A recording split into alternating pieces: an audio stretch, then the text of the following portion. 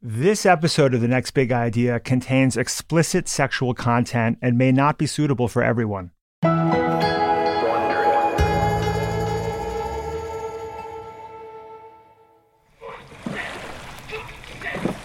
Springtime on a glassy river outside Boston. A coxswain keeps the rhythm as a boys' high school crew team runs through its drills. A sophomore named Cole is on the boat. He's tall and muscular with close-cropped, dirty blonde hair. He's keeping his mouth shut, learning the ropes.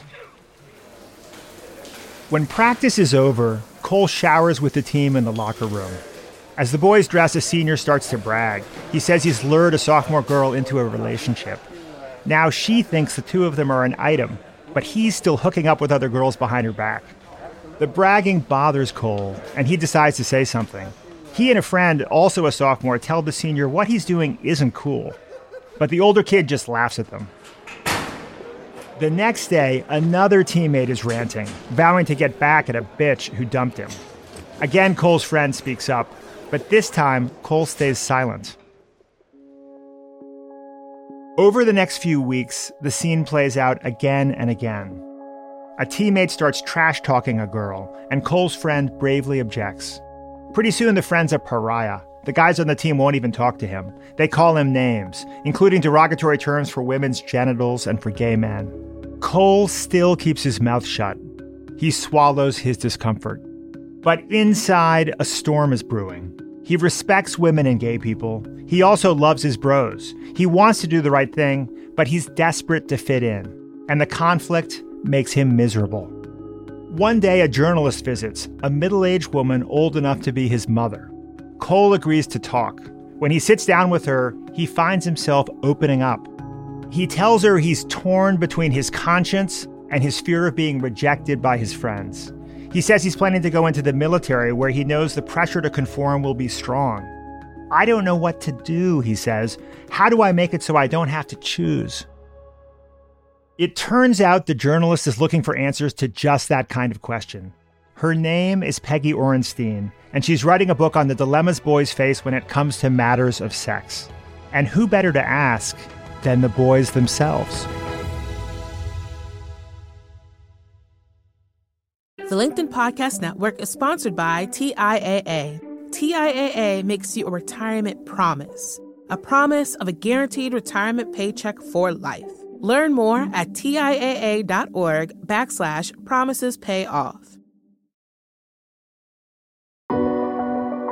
From Wondery, I'm Rufus Griscom, and this is The Next Big Idea.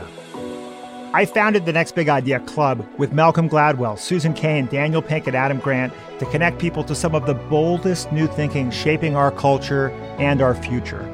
Each week on the podcast, we bring you one idea with the power to change the way you see the world. This week, boys and sex.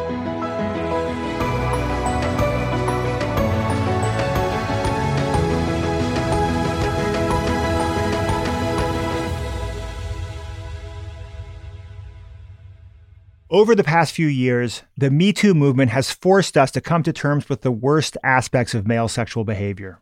And it's not just powerful older guys like Harvey Weinstein. We've also seen a parade of horrors involving high school and college kids from Steubenville, Ohio to Stanford and Harvard, everything from posting nude photos of female classmates online to outright rape and assault. But those awful incidents are hardly the norm. Most boys are just trying to find their way through a minefield of rules and expectations. I've got 3 sons. The oldest is 15. And as it happens, I was a boy once myself. I know how confusing it can be to read the signals and stand up to the pressures from your body, from your friends, from popular culture. Still, I can hardly imagine what it's like to be coming of age right now. My sons are growing up in a world where the rules of sex seem very different than they used to be, where hookups are routine, porn is everywhere, and what counts as consent can be hard to pin down. I'd love to know how to help them navigate this terrain, to help them be safe, to be comfortable in their own skins, and to be good sexual citizens. Maybe Peggy Orenstein can help. She set out to explore the world of boys after more than 2 decades of writing about girls in best-selling books like Schoolgirls and Girls and Sex.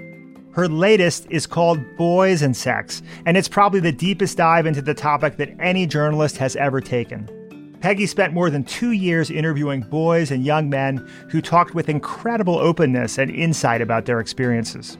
When I spoke with Peggy, we were both in coronavirus lockdown. She in the home she shares in Berkeley, California with her dog Ginger, her husband, and their 16-year-old daughter, and me on Long Island with my wife and sons. Welcome, Peggy, to the Next Big Idea podcast. Thank you for having me. Well, I was struck reading your book that it's such a deeply empathetic and surprising anthropological journey. Thank and you. It ends up being about so much more than sex. It's about masculinity, coming of age, gender roles, identity, human vulnerability. Yeah. I feel like it's a lens. And so often with sex, we tend to silo it off into this own separate realm where it is like its own thing and has nothing to do with anything else. But it is another way that we look at ourselves as humans and as citizens, as people who connect, and all these different issues around gender, around power, can all be filtered through that lens. Well, you spent most of your career writing about girls. Familiar territory. You were a girl. You have a daughter. And to venture to this foreign continent of boys seems like a brave act. And you get that sense reading the book. I mean, it feels like brazen anthropology. You wander into this sort of what we think of as a quasi-hostile tribe of boys. You dig into the most personal part of their lives. You spoke with, over 100 boys? Yeah. And you ask them questions that their parents, I can say this as a father, would be, I shouldn't have this response, but questions that I would be very hard-pressed to ask, and probably questions that their peers would be terrified to ask. Yeah. What was the experience like for you? Yeah, I mean, so many of them would say they had never had a conversation like this with anybody. And I think there is an aspect I've always felt as a journalist where it's like having a superhero cape in a way, like things that I would never ask anybody as Peggy the person. I will totally go there as Peggy the journalist without even blinking. Interesting. And it's kind of the wonderful thing about being a journalist.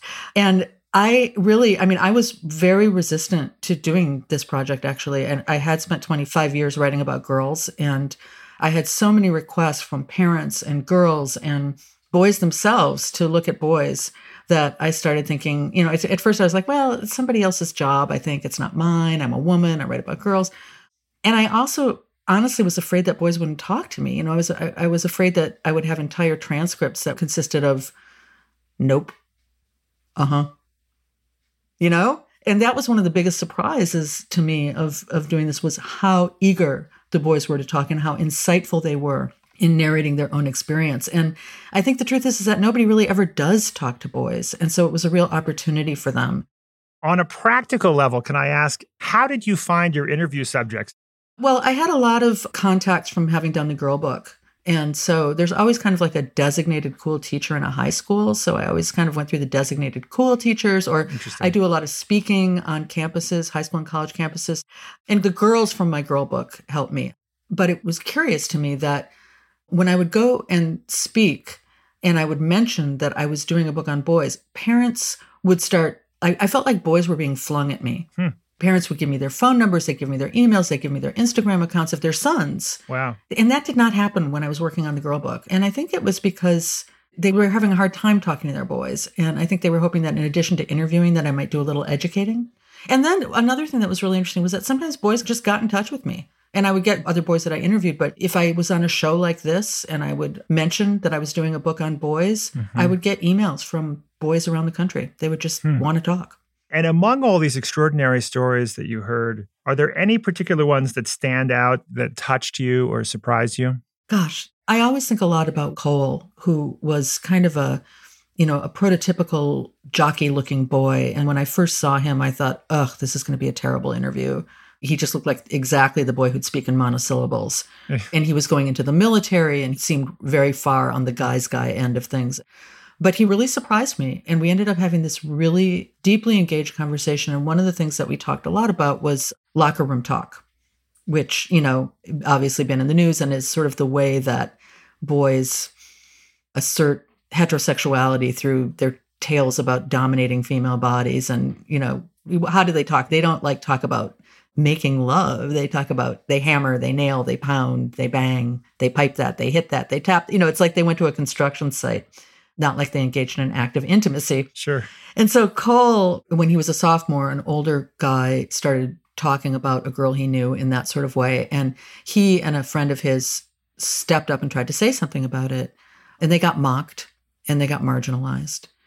And the next time somebody said something, Cole's friend continued to talk, but Cole didn't. Cole didn't say anything. And he said to me, I watched while the more my friend stepped up and the more I stepped back, the more the other guys stopped listening to him and they didn't seem to like him as much. And he lost all his social currency.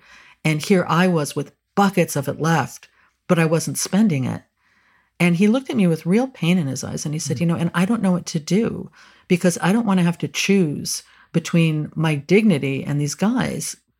And I thought so much about Cole as I traveled through the journey of writing about boys, because part of masculinity, Michael Thompson, who's a psychologist, has said that it's in the silence, it's silence in the face of cruelty and misogyny where boys learn to become men. And so I thought a lot, not only about what boys did say to me, but what they didn't or couldn't or wouldn't or shouldn't, even when they knew that they ought to. I came of age in the 80s, and by comparison to my recollection of how adolescent boys talk, on the one hand, the boys you interviewed sounded pretty enlightened. They had egalitarian views about women. They had platonic female friends. But in other ways, they just seemed like complete throwbacks. They almost sounded like they were buying into a more extreme version of masculinity than I remember when I was a teenager. Yeah, that's right. What do you think is going on? Well, I'm always really interested in contradictions as a writer. So when I was writing about girls, there was a lot around, on one hand, they were all leaning in and being leaders and taking advantage of the new girlhood. And on the other hand, in their private lives, they were falling down and they couldn't assert themselves and they were really defining themselves through appearance and all these different things that we know. And so it was as if we had layered all these new expectations on top of the old ones without getting rid of the old ones. And so I think it shouldn't be really surprising in a lot of ways that boys were grappling with that too. So on one hand, yeah, the guys they saw girls as equal in the classroom and deserving of leadership and being on the playing field and professional opportunities and all of that. But when I would say, what's the ideal guy? Yeah, it was like they defaulted to 1955 and it was aggression, dominance, wealth, athleticism, sex as status seeking, and the big one was emotional suppression. To what extent do you think that masculine, hyper-masculine behavior is something that the system that values that, it strikes me as one that girls very much participate in, and it's frankly their affection and their interest that validates those values? Yeah, I think it's absolutely a dynamic. There's no question about that. And, boys would say to me sometimes, girls want you to be an asshole. And what am I supposed to do about that? And that's an issue to discuss with both boys and girls. And similarly, I think the whole dynamic that we expect boys to be moving the sexual encounter forward always is a problem, that all of that rests with boys, that girls are supposed to be. Well, the way that we conceptualize consent was we think of it as a series of pre-prescribed questions that a heterosexual boy asks a heterosexual girl, to which she says yes or no, which is not really what we want. That's why at the very beginning of this conversation, you said the book is about so much more than sex. Yeah, absolutely. It's about a whole set of dynamics that we all are socialized into. And what do we need to do to shift those to make everybody's lives more expansive and everybody's relationships and connections more authentic and better for them? So you write about a boy code that trains guys to see masculinity in opposition to femininity and that needs to be constantly policed. And you say a lot of the training and policing seems to happen in places like locker rooms and frat houses. Yeah. Why is that? Yeah, that's William Pollock's phrase, the boy code. And it looks at masculinity as in opposition and sometimes adversarial towards femininity. So yeah, it gets policed in these all-male environments, and particularly around homophobic slurs. That was a real place where you see that. And some of that, too, again, had changed. Guys had gay male friends. And it was always interesting. Straight guys would always say to me, well, I would never call an actual gay person those words. And I'd be like, so that makes it okay? But it was not about sexuality to them in a way. It was about policing masculinity. And it was what those homophobic slurs which could be leveled for anything, like for, dropping a pencil. I mean, anything. they kind of drew the lines of the man box. And it was very much like slut for girls in that it kept any challenge to that boy code at bay. And so I was really interested in how they used that. And one of my favorite examples was by a sociologist, CJ Pascoe, who looked at the hashtag no homo on Twitter. Mm-hmm. And she looked at over 1,000 tweets and how guys were using that. And she said, yeah, it was a joke. It was a homophobic slur, but they were also using it as a shield and a way to protect themselves when they were expressing any level of affection or just like normal human connection. So they would say things like, I miss you, dude. We should get together more often. Hashtag no homo. Like anything that would go to that emotional place, you had to put that deflective shield up so that you would preserve your masculinity.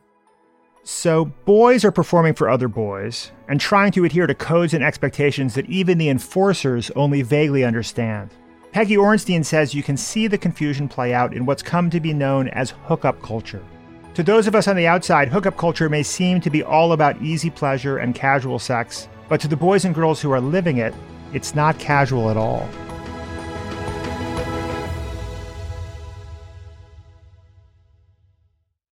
The LinkedIn Podcast Network is sponsored by TIAA. In the last 100 years, we've seen financial markets swing, new currencies come and go, decades of savings lost in days, all showing that a retirement plan without a guarantee, quite simply, isn't enough. So more than a retirement plan, TIAA makes you a retirement promise. A promise of a guaranteed retirement paycheck for life. A promise that pays off. Learn more at TIAA.org/promisespayoff.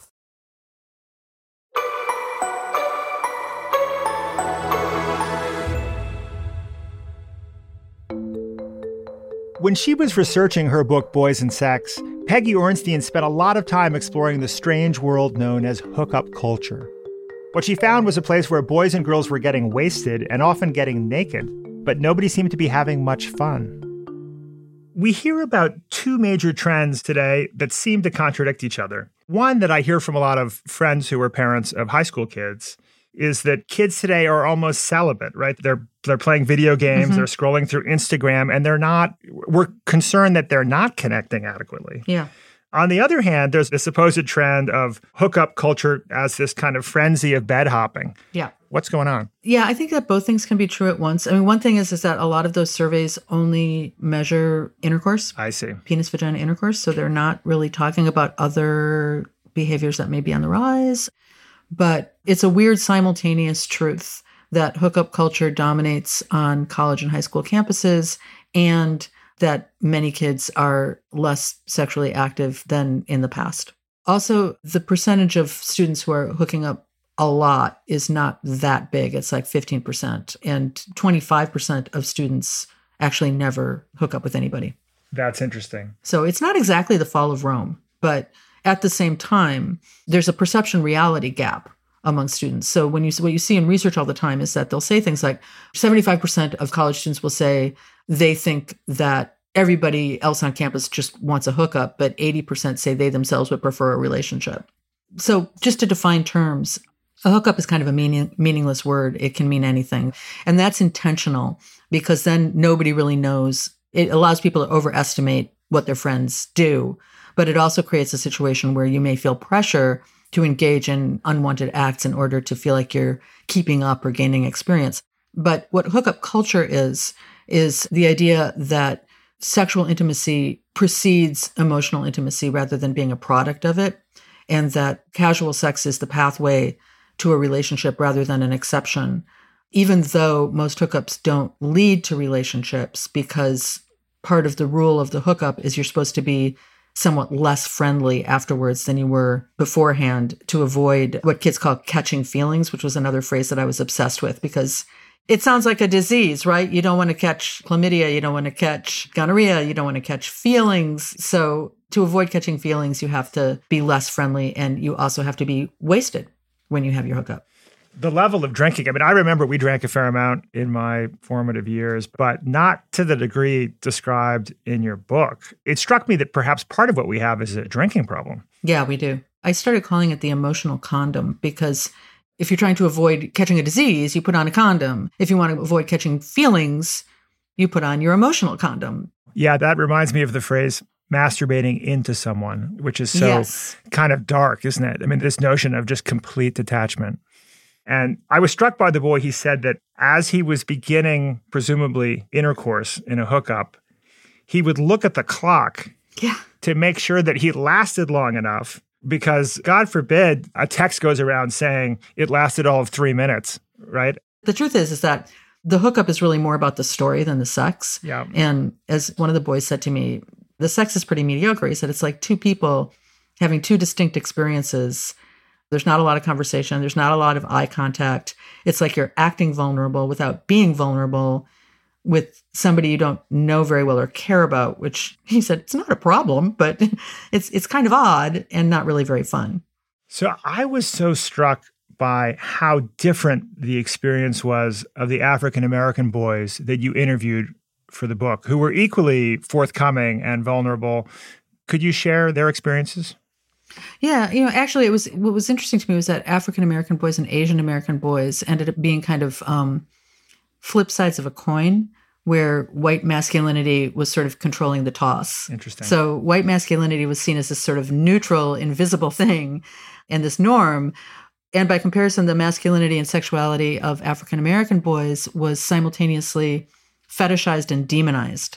So on one hand, they were like the coolest dude in the room, they would say, but they were also more likely to be seen as predatory, and it could flip really fast. And they had a lot of anxiety around that, and it meant a lot of differences in terms of how they thought about issues like consent. And one of the boys, Emmett, that I spent a lot of time with, at one point said to me, look, in terms of hookup culture, I'm not going to go party with a bunch of drunk white kids because anything can happen. And if I'm the only black guy in the room, then I'm the only black guy in the room, Yeah. You got the sense that the white boys have a lot more room for trial and error. A lot more room. Yeah. And then on the other side of that coin, Asian American boys would talk about having emasculation and asexuality projected onto them. So one guy was telling me about going back and forth with a girl that he met on Tinder. And then she said, hey, we could be friends, but no offense, I don't date Asian guys. And he kind of turned and looked at me and went, how is that no offense? And that actually does bring me around to the conversation about gay boys, because one of the things that was really clear was that, particularly around the consent issue, they were models of how to navigate and negotiate that. And partly because they had to be, because who was going to be doing what with whom and how was not necessarily obvious. And they would talk about it in a whole different way. So I remember one boy saying to me, I don't know why straight guys are so resistant to this whole consent conversation, because when we talk about consent, it means we're going to be having sex, and that's great. Yeah. And Dan Savage, who's the sex columnist, talks about the 4 magic words that gay guys use at the beginning of an encounter, which is, what are you into? And yeah, I loved that, because it's exactly the kind of open-ended question that we don't tend to ask. And instead, we have this set of pre-prescribed questions that straight guys ask straight girls, to which they say yes or no. And what are you into rules anything in or anything out, and allows you to create an encounter that's meaningful for you. And I wrote about that in the book. But then since publishing it, I've been thinking about that harder. And this speaks to the idea of the dynamic that happens between, the deficit on both sides and what needs to change on both sides. Because I fear that if a straight young man asked a straight young woman, what are you into? Her response might well be, I have no earthly idea. Interesting. You said in interviews that this whole business leaves, and I'm quoting, girls cut off from their bodies and boys cut off from their hearts. I think that's such a great observation. And you mentioned in the book that 85% of college students express unhappiness with hookup culture. There seems to be an absence of a feedback loop. Like if it's not working, change it. I know. I don't know. I can't. That's the big question. Yeah. It's a script. It's the script they're given, right? We enact our scripts without thinking. And what I do find, certainly I found this with girls and sex for sure. And really with boys and sex too, in terms of the feedback I get from young men, is that having somebody say, hey, what if you question this a little bit? It changes their perspective on the whole thing. Yeah. I mean, that is the dominant feedback I get from young people, is that they'd never thought about it. They think this is what, it's the waters they swim in. Where do kids learn to behave this way? How much of this is media? Is it YouTube, television? I guess it's everywhere, isn't it? Yeah. Yeah, and just self-perpetuating. And I mean, this has been going on for a while. It didn't just suddenly burst onto the scene recently, but it's become more dominant. And I can't say there's one particular place, but certainly that is how young people's experience is represented in every teen movie, right? So one thing we haven't talked about yet is pornography, which is, of course, plays a really important role in the sexuality of young people today, probably more than ever. Yeah. Right? Because it's everywhere. Absolutely more than ever. Yeah. Mm-hmm. I mean, what effect do you think this is having on boys? So it has a profound effect on both boys and girls. And I always want to frame this conversation by saying curiosity about sex, as we should know by now, is totally normal. Mm-hmm. Masturbation, great for everybody. Everybody should be doing it. But what's different is that there was a paywall dropped on pornography with sites like YouPorn and Pornhub. Mm-hmm. And that allowed anybody with a smartphone to see anything that they could imagine, and a lot of things nobody wants to imagine, at their fingertips, 24/7, anonymously, accessibly, free.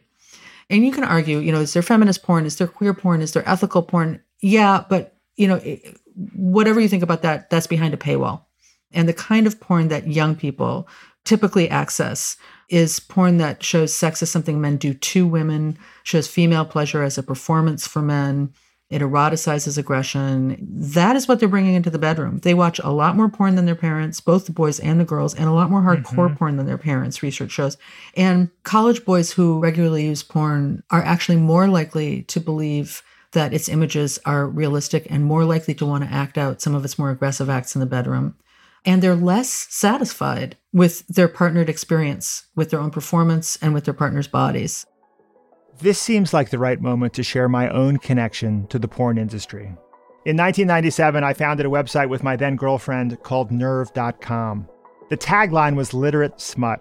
It was meant to be a progressive, thoughtful online magazine about sex as a cultural phenomenon for both a male and female audience, and it included, scandalously, photos of naked men and women. But I've seen some of the kinds of content that Peggy's talking about, and it's very different. As a dad, I don't want my son's intimate relationships to be shaped by the wrong kinds of porn, or by a hookup culture that sees catching feelings as a bad thing. How could we pass on better sexual values to our boys?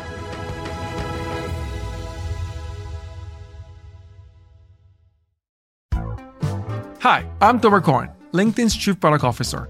On my podcast, Building One, we dive deep into what it takes to build great products. Recently, we had Zach Perret, the CEO of Plaid, and he shared about his struggles building a financial app for consumers and how he was able to turn it all around with a critical pivot. Take a listen. I personally couldn't resonate as much with the consumer set that we were trying to reach. I just didn't have that level of empathy. When we made the shift to building a B2B product, though, I was building the product that I wanted. My co-founder and I were creating the product that we wanted ourselves, and we had so much empathy for what that product was. Such a great insight. In that sense, we got lucky because we were creating a thing for ourselves. And then the people that we were talking to also had the same problems we did. They were fintech developers. We'd been a fintech developer. We'd been trying to build a fintech product for a year. And so we had such deep empathy. We had such a clear ability to... If you want to hear more of Zach Perret's story and the lessons that follow, listen and subscribe to my podcast, Building One. If you're enjoying my conversation with Peggy Orenstein, and I hope you are, why not take the next logical step and join us at the Next Big Idea Club, the community of readers and writers that powers this podcast. We feature the best in new nonfiction, curated for you by legendary authors Malcolm Gladwell, Susan Cain, Adam Grant, and Daniel Pink. You'll get exclusive content from top writers, including videos and audio that let you absorb their key ideas in just minutes. And for the next 3 months, it's absolutely free. Join us at nextbigideaclub.com/podcast.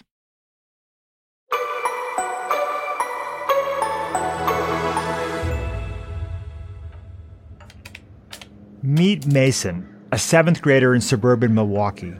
His body is changing, and he's curious about sex.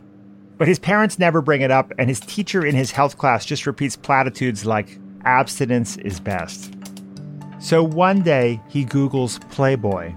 And what he finds there makes him even more curious. His parents have put up safe search filters, so he tries misspelling terms like Big Bob's, B-O-B-B. That leads him to more exotic stuff he could never have imagined people doing to each other. He wants to see more and more. Flash forward to high school. Mason is spending an hour a day on porn sites, immersed in everything from three-ways to bestiality. One day, he's browsing through Pornhub on the basement couch when his father walks in. "You shouldn't be watching that," his dad tells him. "It's bad for you." But Mason recently found a trove of bookmark porn on his dad's laptop. So he snaps back, "Don't be a hypocrite. I've seen all the stuff you watch." His dad just grunts and turns on the TV.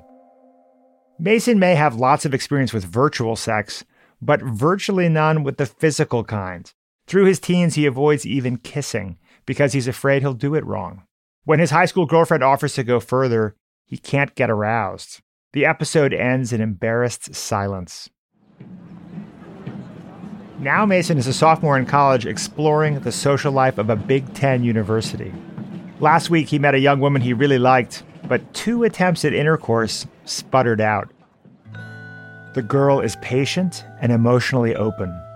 On their 3rd date, Mason has real-life sex for the first time. "We really connected," he tells Peggy Orenstein. "Whatever nerves affected me before disappeared." So, Mason got lucky in more ways than one. But thanks to his sexual miseducation, he'd suffered for years.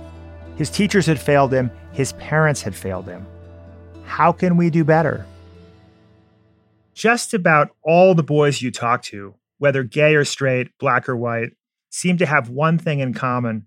When it came to sex, they'd gotten very little guidance from grown-ups. Let's talk first about the parents. What should we be doing? And are we currently kind of failing our children? Yeah, we're kind of opting out. And it's understandable. I mean, nobody had these conversations with us. We don't know how to have them. And I know that a lot of us would rather poke ourselves in the eye with a fork than talk to our kids about sex, and particularly talk to our kids about pornography and, some of these other things. But the thing is that we don't have the luxury of not doing it anymore. When we have a climate where we are recognizing the breadth and depth of sexual misconduct, where kids are growing up with porn as a default sex educator, where they're growing up with mainstream media messages, and they are getting no counter narrative to that, particularly boys. I mean, as little as we talk to girls, we talk to boys less. And it's unsustainable at this point. So we have to learn to do it. And I know it's awkward. I know it's hard, but it's also a way to show up for our kids and to start scaffolding towards a different kind of relationship and a more adult relationship. And it's a way to, model having difficult conversations, because how are they supposed to know how to do it if we don't show them? And I think one place to start with this conversation is to say, look, I want you to have a really great sex life. I want this to be a source of joy and pleasure for you. And this is not necessarily how you're going to get there. And you need to know why. Ideally, we start these lessons at a very early age. And I do on my website, which is just my name, peggyorenstein.com. There's a list of resources where you can sort of pick and choose to help put together your own script on a lot of the topics that we've covered in this interview. But I do lay out a kind of template at the end of the book in terms of the kinds of things that we need to talk about, because it's not just about sex and it's not just about consent. It's about masculinity. It's about making gender dynamics visible. It's about what it means to be a good human being in a relationship. It's about all these different things. And I feel like if we can just start somewhere, just start where you can, when you can, and start building the muscle, because it is kind of like having difficult conversations is like building a muscle. How do you think about the difference in the role of mothers and fathers in these conversations? Well, fathers don't tend to have those conversations. And that's something the boys really wanted. A lot of boys said that they wished that they could hear more from their dads or from whomever the adult role model was in their lives, that they needed more about sex, about intimacy, and also about their father's own regrets. They would talk about that a lot. So sex education has been hugely controversial in the United States, and the messages are very, very dramatically from place to place. Is there any consensus about what actually works? Sure. There are other countries that are doing it and doing it beautifully. And the best example is the Dutch. And they started very much where we did in terms of before the sexual revolution, really only saying sex within marriage is the way that we do this. And then when that became clearly outdated, they just went a totally different direction than we did and really instituted early and frequent education and open education around sex and intimacy. And there's research where they've looked at 400 randomly, so this was with girls, but 400 randomly selected college students at demographically similar American and Dutch universities and looked at their early sexual experiences. And they found that the Dutch, they had everything all over our kids, everything that we say we want. They were more likely to be prepared for their first experience and to, responsibly prepared. They were more likely to be sober. They were more likely to know their partner very well and be able to communicate with their wants and needs. They were more likely to have enjoyed themselves. They had a better body image, all these different things. And when they talked further to the young people, what they found was that Dutch parents, doctors, and teachers talk to kids early and often about sex, intimacy, and the importance of love and trust in their relationships. And what was really interesting to me in those conversations was that it wasn't that they were necessarily more comfortable talking to kids about sex, but they talked about it differently. We tend to talk about sex, American parents. When we do, we emphasize risk and danger. Yep. That's pretty much all we talk about. Yep, sure. And the Dutch talk about balancing responsibility with joy. And that is such a shift.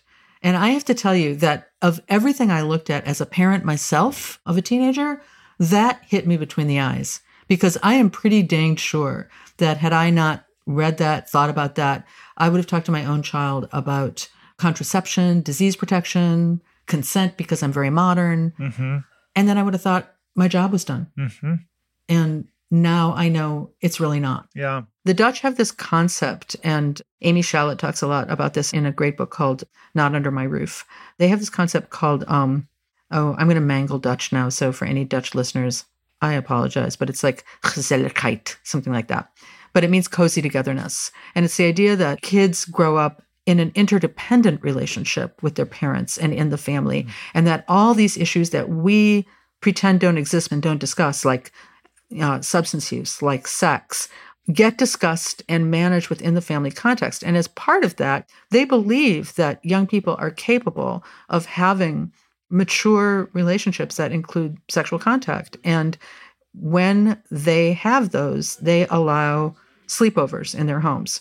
And I always think that I shudder a little bit because I have a really tiny house, but nonetheless, they do. And it makes a lot of sense when you think about it. What are we saying? Go to it in the car? Go to it in a field? I mean, that's not going to be good. So they use that opportunity of negotiating that sleepover to know the partner really well, to make sure that kids are prepared, to make sure that they understand sexual values. And so they talk about it as a soft control over their children's behavior. And it allows for a much better on-ramp into their adult experience. And that, I think if you had asked me 10 years ago, would I ever allow my child's partner to, when she has one, to sleep over, I would have said, absolutely not. Ugh, Interesting. I see it really differently now. And so despite the small house, you think you might consider it? Absolutely. Hasn't come up, but I would. And meanwhile, the rate of births to teen mothers among the Dutch and the rate of abortions is among the lowest in the world. Yep. Teen pregnancy in the U.S. is 8 times higher, despite all those teenage sleepovers, or maybe because of them. Yeah, even when you control for demographics, that's true. And yes, because again, it is a way to exercise soft control over your children's behavior. So you are in negotiating the terms of those sleepovers. You're also making sure that there's proper contraception, that there's proper disease protection, that everybody understands values and mutuality and reciprocity. I mean, it just opens a door to, in some ways it's like driving, like you wouldn't just give your kid a driver's license and say, okay, I don't want to know what you're doing, just go and drive.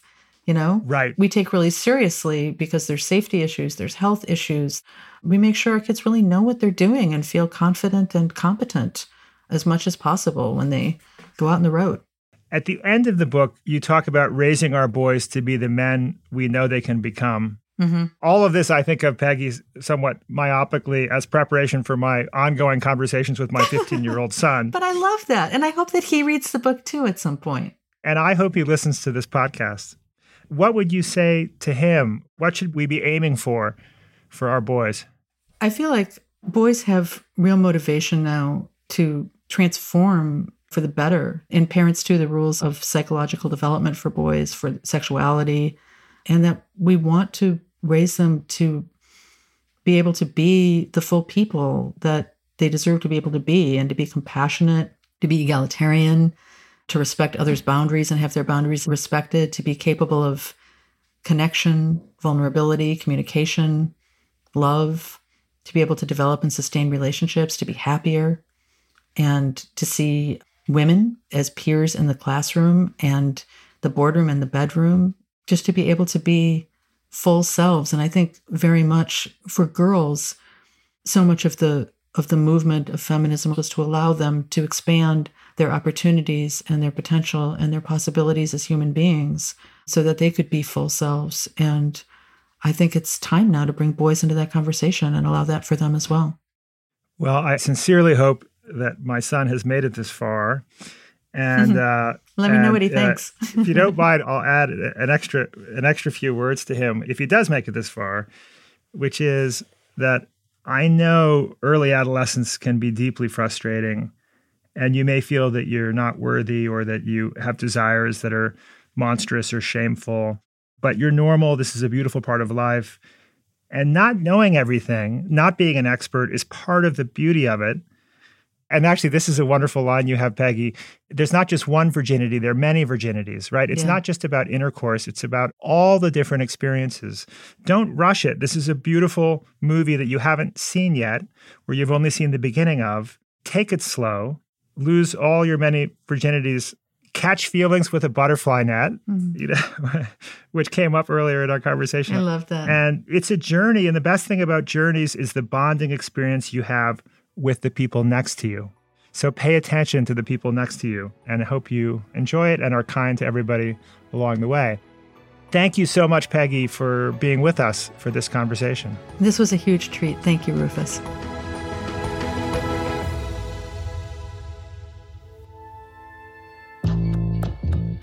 If you have thoughts about Boys and Sex or any of the other books in our series, we'd love you to join the conversation at nextbigideaclub.com. It's a lively community of lifelong learners where you can interact with top nonfiction writers and get audio, video, and text summaries of their key ideas. And it's all absolutely free for the next 3 months. Join us at nextbigideaclub.com/podcast. If you're listening on a smartphone, just tap or swipe over the cover art of this podcast. You'll find the episode notes and a link to the Next Big Idea Club. Special thanks this week to Peggy Orenstein. Her book, Boys and Sex, is available wherever books are sold, or you can get a copy for free when you join us at nextbigideaclub.com/podcast. I'm your host, Rufus Griscom. This episode of The Next Big Idea was written by Kenneth Miller, sound designed by Jake Gorski. Our associate producer is Caleb Bissinger. Our series producer is Michael Kovnat. Our senior producer is Jonathan Miller. Executive producers are Stephanie Jens, Marshall Louie, and Hernan Lopez for Wondery.